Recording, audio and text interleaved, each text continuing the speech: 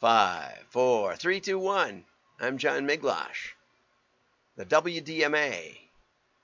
We're talking about acronyms today. Stay with us. And here we go. We're going to go right over to Tom Fishburne. Brand naming. We need a new name for our agency that shows how creative we are.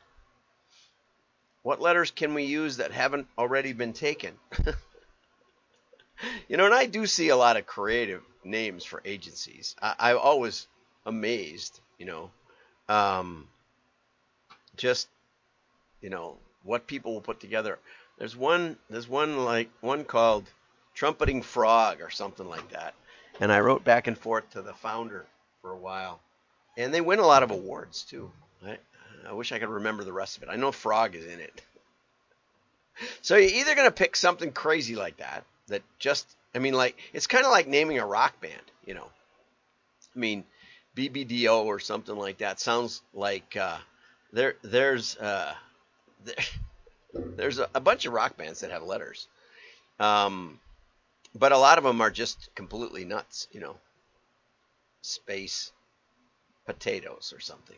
Anyway, so yeah, mankind since Adam named the animals, it has been naming things, and that's part of being co-creators. And ad agencies are stuck because they add a partner, and then they add a partner, and then they acquire a company, and that gives them more partners, and then people quit because they used to have more input, and now there's too many partners, and so it's an ongoing thing. I'm not sure. This cartoon was partly inspired by reading someone described as the MD of EMEA at VMLYNR, part of WPP. And I wondered if maybe EMEA meant Essential Marketing Emerging Acronyms. And you think that might be a stretch, but just wait. Okay, wait till the next article, right? Okay, well, we don't want to spend too much time on this. But some of these were really good that he brought from last time. This one I especially liked from Brand Camp. And it starts up here. Hold a brainstorm. We need a new emotional name like Cosmic, huh? Ideate. There's another idea made into verb. Till you drop. Something functional like Crunchios. I like Crunchios. Trademark search. Rats. It's taken. Cosmic is taken. Back to the drawing board. Oops, we're going the wrong way. Sort through the ideas. Rubbish. Trite. Good. Anyway. Lobby for yours. Cosmic is higher order. Crunchios has appetite appeal. Okay. Or Cosmic. Find a compromise. How about Cosmic Crunchios? Fine, I give up. Trademark search. Rats, it's taken. And that's the way it goes. And I really like this one best. Okay, so now I want to go on in that spirit. I hope you're having a good Monday today. It's going to be a good day. Ryan Wallman, creative director, head of copy at Wellmark Pty Limited. I don't know what Pty is. Maybe that's some kind of thing like corporate or something. I don't know what that means, Pty. That's another acronym. I'll have to ask Ryan. Ryan, if you're there, chime in. Although I think it's like 2 a.m. right now. We talked last week at about 4 p.m. and then it was 9 a.m. So if we take away 8 hours from 9 a.m., we'd be at 1 a.m., something like that. Okay, that's a pretty good guess. If there's one thing I'm sure we can all agree on, it's that there's a worrying dearth of impressive-sounding acronyms in our industry. I wouldn't say there's a shortage. I would say that most of us don't know what they are. So this is my attempt, says Ryan, to add to marketers' acronym arsenals, otherwise known as the arsonym. You got me there, Ryan. I actually went and looked it up. There is no definition for arsonym. So I think that what it is acronyms that don't make any sense. I think that would be. Ryan has coined a new buzzword, arsonym, for your competitors' gobbledygook. And that's, so, I hope he weighs in on this. Okay, so this is essential marketing acronyms. And that's where I got on the previous article. I got essential marketing emerging acronyms for the new ones. That's what EMEA is. But let's go on. Chief Jargon Officer, and this is the person that creates the EMEAs from Fishburne. Now I mentioned Ritson again. Okay, I'll have to tag him. I don't think he ever comments anyway. Person who takes wide responsibility for the optimal implementation of linguistic over-complexificationism. Yes, I rehearsed that. I don't rehearse many times, but I rehearsed over-complexificationism. You have to focus on the complex because complicationism doesn't work. Over-complexificationism, and it works. You got to put your eyes right there. I learned that. Now, this is even better. Core competency is cross-sectorial alignment of value-adding communicative impenetrables. And I get these messages from agencies and from lead generators like every day on LinkedIn that they have this core competency of selectoral alignment of value-adding communicative impenetrables. Okay, now here's the big data baffler. That's something that I run across in the data sector. Baffle you with big data, not actual big data, just the phrase big data. Absolutamente bien. Most BDBs have never studied statistics of any kind. Now, that's not necessarily a hindrance. I did spend about an hour with one of the department heads at UCLA, and he said the way we teach statistics in college sucks every ounce of creativity out of it. It's as much art as science, I would say, because you're essentially saying, we don't have to look at them all to know what they all are. I caught you statisticians. Okay, return on gobbledygook. This is your ROI when you calculate the profitability of you calculate the profitability by the frequency of certain words in marketing communications. That would be a funny one to actually try and create, because you could identify certain marketing words and see how it correlates with profitability. But as we found up above, that would only affect the p-value if you had big enough data, as it happens. The bigger the data, the smaller the p-values, which means you correlate everything to everything eventually if you get enough data. But it doesn't mean anything. It doesn't mean there's causal force. It just means there's correlation. Okay, I don't mean to get so technical for you who have never studied statistics or worked with them. Okay, this one, I didn't know what ATL and BTL is, but our ATL and BTL activities didn't work. We need to blame this on someone DTL, which is down the line.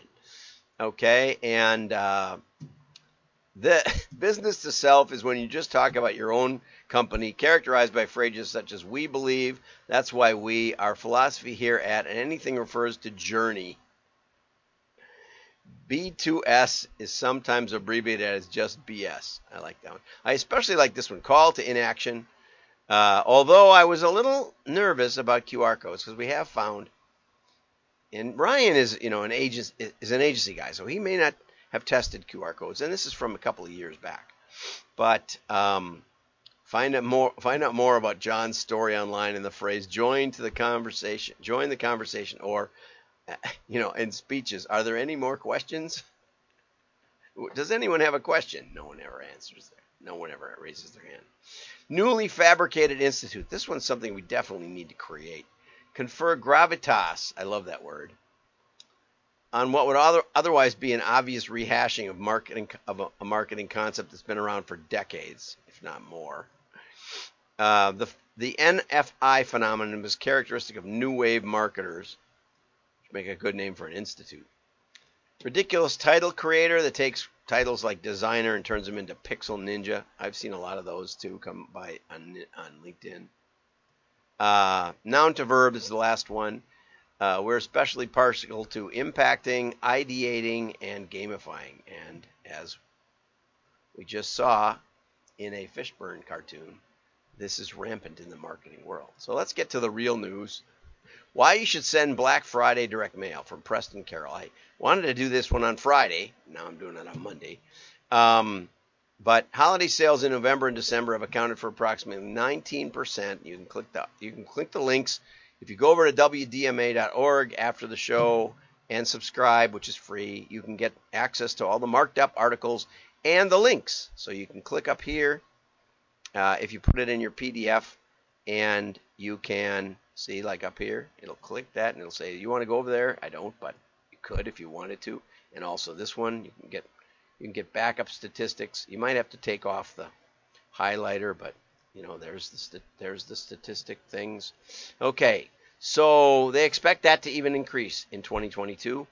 Many direct-to-consumer, e-commerce, and retail marketers will go bigger, mail more. That would be great in November. Although watch out for the election, right? Because it's part of the mix. But maybe you can get that. Maybe you can get in after the election. Okay, we have an election article tomorrow from Ray Schultz. You can all look forward to that one. And so, one, it's a great time to test, especially if you're doing, significant quantities. I get calls from people who want to test, and mail 200 or something. Well, that isn't going to be a valid test. That's going to be a try. Try it. You might get an order or two, and if you do, then it's probably worth trying again. But 155 million Americans made purchases on Black Friday. I actually bought a big screen TV. I think it was last year. Yeah, last year on Black Friday, on the very day. I can't remember ever buying a TV or buying on Black Friday, but now I'm in the 155 million. So it's a great time to test your direct mail strategy with a new audience, because people are open to. They're looking for stuff. They're looking for bargains or new products or Christmas gifts in that time window. So it's a good time to try customer acquisition, in spite of the fact that there's so many out there right at that point. But one of the proverbs in marketing is shoot when the ducks are flying, and the ducks are flying on that day or thereabouts. Testing unique messaging could provide valuable insights on what your key response drivers are, which can influence future tactics. Yeah, well, testing, if you do it well, should always provide valuable insights. But if you haven't been testing, that's maybe a good day to try it. Loyal customers. You can reward your loyal customers with a Christmas special. One of the great parts about direct mail is that it's easy to weed out your customers from your non-customers. It's also easy to weed out your good customers from your bad customers if you can tell who's ordered more than once. Spread the holiday cheer around with a special offer for your customers. Excellent advice. Okay, there's more here, but campaign performance will help your retargeting efforts moving forward, of course.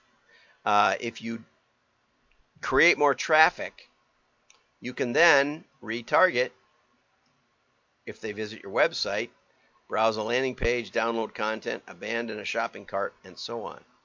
Although one of the things, if you're mailing to customers to drive traffic, if they spend more than like 20 minutes on your website, you may not have to retarget them. It may not actually provide incremental lift because they are loyal. They know what you sell. They're looking for what they're looking for. You may be out or whatever. But and also if someone spends very, very little time, it's not worth retargeting. So there's and I suggest I got that tidbit from Brian DeLate, which you saw in my interview with Brian, and so I recommend running it by him if you are considering retargeting. They do an excellent job. He's who taught me about it. Also keep in mind, direct mail efforts should not come to a halt once Black Friday is over. Okay, makes sense. You want to keep mailing your customers, even if even in hard goods, where you say, well, they only buy that stuff once every 10 years or something, but you get pass along.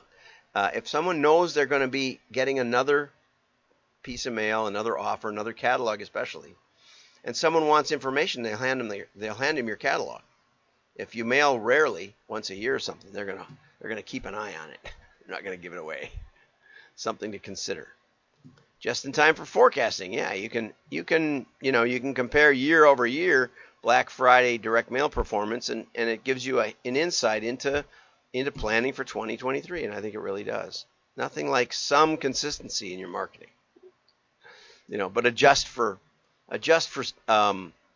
what we used to do is when we compared lists, we would adjust for how the mailing did compared to other mailings, and then adjust the performance index to 100. So if a mailing was especially good, we would actually lower the relative list performance compared to previous mailings, so that we could compare that list through time and see if it was that list, or if it was just we had a great cover, or we had a great timing, or the economy improved, or something like that. So if you're going to compare through time, you have to keep some consistency, or you have to adjust, and it's a tricky little business. Hey, direct mail can drive engagement. Absolutely, right? The mail stays in the home. 76% of holiday consumers are seeking out deals via 3 or more channels. Okay, so just adding mail to your existing marketing mix. If you're mainly digital, give me a call. I'll talk to you for 15 minutes. We'll talk about who you might want to talk with, what you might be doing, whether it makes any sense. I once got a call from Blockbuster back in their heyday, and they said, we want to do a catalog. And so I asked them 6 questions, 6 numbers. I said, that's good. It won't work. They should have listened to me. They flew up to try to convince me that it would work. They flew another guy up to see if we could actually handle 27 million households and all their rental history. Yes, we could. They decided we could. And I sent him to someone else, and a year or two later, I had a lunch with Carrie Valentine at Blockbuster. And he said, we should have listened. It cost us $5 million. Yeah, you probably should have. Anyway, so you might want to just add mail. But like I said, give me a call and see if it makes any sense. Okay. I don't know if I've ever engaged with Preston, so I'm going to send him, reach out. And thank you for this article. It's got a lot of good tips, as usual, from SQL Response up in Minneapolis. Have a great day. Like and share. Your friends will know you're smart. Bye-bye.